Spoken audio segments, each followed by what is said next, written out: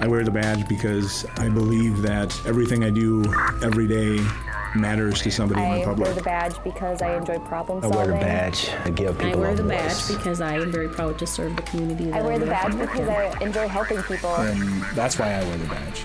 Welcome to the Wear the Badge podcast, a production of the Minnesota Chiefs of Police Association, where in each episode we'll explore the realities of law enforcement. It's a rare look and listen inside the often misunderstood profession of policing. So let's separate fact from fiction and perception from reality right now. Hi, hello everyone. I'm Andy Skugman, your host and the association's executive director. So far, Wear the Badge has been focused solely on the widespread hiring crisis in law enforcement, its present impact on police agencies, and future implications on public safety in our communities. In our final episode of Season 1 of this podcast, we offer hope for the policing profession. I attended high school in Ortonville, Minnesota, and then I moved upon graduating. I went to Ridgewater. I am in my first year still. I was originally born in Puebla, Mexico, and I live now in Minnesota for the past 24 years. Right now, I am basically a full-time PSCO student taking classes at St. Cloud State University. I'm from Marshall, Minnesota, and I'm going to school in public high school, and I'm a senior this year, and I plan to go to Alexandria Tech for 2 years. Meet the next generation of police officers. These students are training to become cops and are 4 of our 7 2020 Wear the Badge scholarship recipients. The Minnesota Chiefs of Police Foundation, the fundraising affiliate of our association, introduced the scholarship program this year and selected the first scholars in early March. When I was reviewing the applications, I was impressed with the amount of community service work that these candidates had done in their fairly young life. Jeff Potts is the president of the foundation and chief of police in Bloomington, Minnesota, a Minneapolis-St. Paul suburb. He also notes that the candidates demonstrated strong writing skills, a sometimes unexpected quality in today's world of texts and emojis. Perhaps less surprising was this observation. In the pool of candidates that we looked at, we did see there were second-generation police officers, their fathers, and even some brothers and sisters were law enforcement officers already. And, we continue to see law enforcement runs in the family. That is the case for Rachel Mork. She's a first-year student at Ridgewater College in central Minnesota. So my dad is actually an officer. He has been for my entire life. So I knew pretty much, even when I was little, this is just always what I wanted to do. I never really staggered in that. One reason she's going into law enforcement is to be there for people even in their darkest moments. You have the opportunity to save another person that may not have been able to save themselves in the first place. And, you're showing up trained for that situation and being able to help. Already, Rachel has been exposed to a number of situations volunteering as a community service officer in the nearby town of Willmar. Her responsibilities include parking enforcement, animal control, helping at accident scenes, and just stepping in wherever needed. I've also had the opportunity, there's a canine officer, a couple of them that work at the department, so I've had the opportunity to train with them, do some building search scenarios and things like that. I've also gone with the SWAT team and done some role-playing, house clearing type drills. From the start, Rachel says her dad has been an inspiration, but would she want to work with him? No. I get asked that a lot. We've had this conversation before too. No, we don't want to work together. The two have decided that could get a little bit messy. Next, we introduce Simon Garcia Rocha. He feels a career in law enforcement is a natural progression from his career in the military. Simon was inspired to join the United States Army following 9/11. Well, those events, they really hit hard on me at that time. And, I wanted to do something for the country. So I joined the military, and I was married with a small 3-year-old kid. Although it was a shocker to his family, he says the decision was right for him.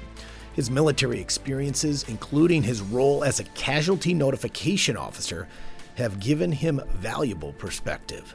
That opened my eyes to a lot of things and to look at life in a different way.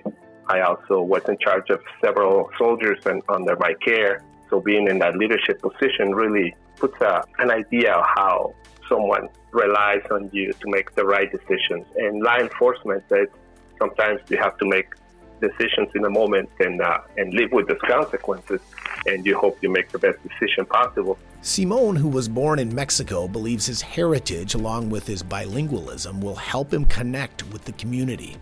Police in Mexico, it's a little different than here, and sometimes can have a really bad rap. So a lot of the culture that exists here in the States probably has that mentality that, police is not approachable, that it's not going to help them. So I think I can help with bridging that barriers that exist. Simone plans to complete a 4-year degree in criminology, but is currently finishing a 2-year program at Century College in the Twin Cities.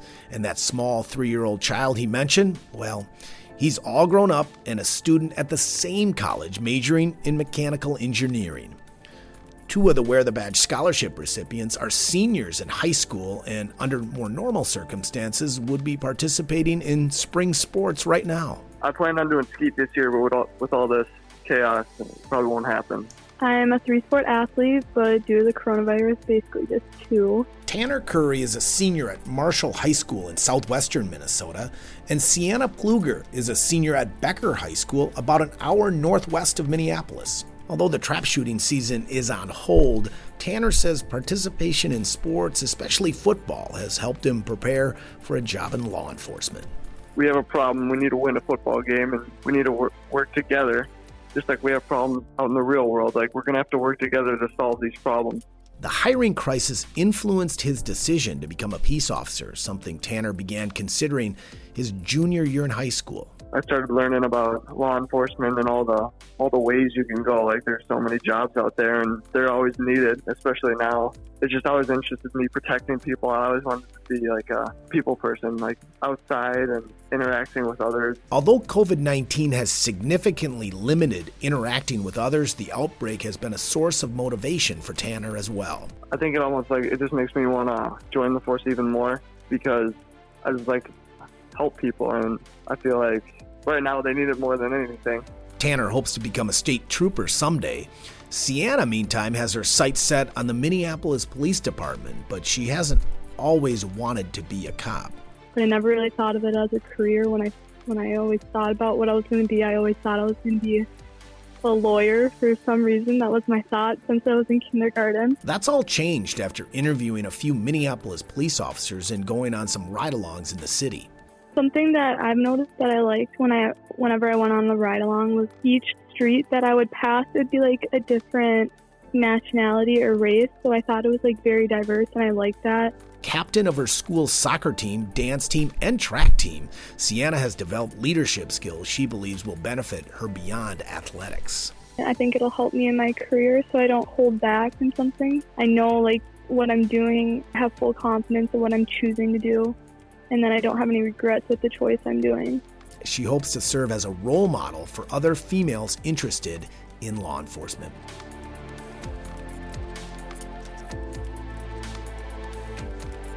Rachel, Simone, Tanner, and Sienna, they represent the law enforcement leaders of tomorrow. They are the reason we launched this podcast in the first place. Wear the Badge aims to raise awareness of the hiring crisis and educate the public on the realities of the profession. More importantly, it aims to recruit great people like these scholars to the job. So the Wear the Badge project is really important. We're glad to see 40 applicants this year. We'd like to double or triple that. I really wish we had more funding to give out because I think this is so important to, again, trying to attract really good people into law enforcement to keep this profession going strong. That wraps up Season 1 of the Wear the Badge podcast. If you'd like to support either the Wear the Badge Scholarship Fund or the continued production of this series, please visit mnchiefsfoundation.org to donate. Oh, and don't forget to share this episode and previous episodes wherever you listen to your podcasts. This episode was written and produced by Amanda Grayson. For all of us at the Minnesota Chiefs of Police Association, thanks for listening and for your support as we work together to recruit great people to the policing profession. Real officers, real people, real life. WearTheBadge.org.